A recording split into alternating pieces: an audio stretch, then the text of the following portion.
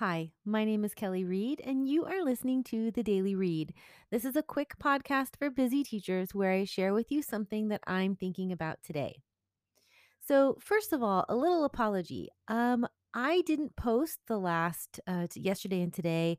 The episodes didn't get posted like they usually do. So I'm going to be posting three all on one day. So that's a big oops on my part. Thanks to the person who let me know that it was totally human error.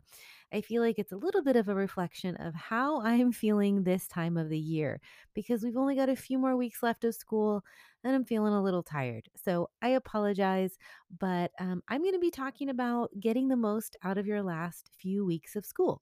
So this is episode 140, and it's called Try Something New. So, we have about a month or two of school left if you're listening to this in real time. And this is actually a perfect time in the classroom to try something new. So some technique or some something that you've read about, heard about, listened to that you thought might sound cool and just haven't done it yet in the classroom.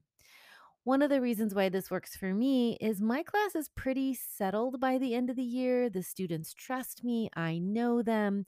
I can predict a little better how the new things are going to go, and I can try some of these things out on them. Sometimes I warn them. I say, hey, you're going to be my guinea pigs. We're going to try this new thing. And then I might get some feedback from them. So it's a great time of the year to try something new. Don't think, oh, I'll save it for next year. Just get on it today. Try something new. What's the one new thing that you've been thinking about that you're going to do today in your classroom? I would love to hear about it.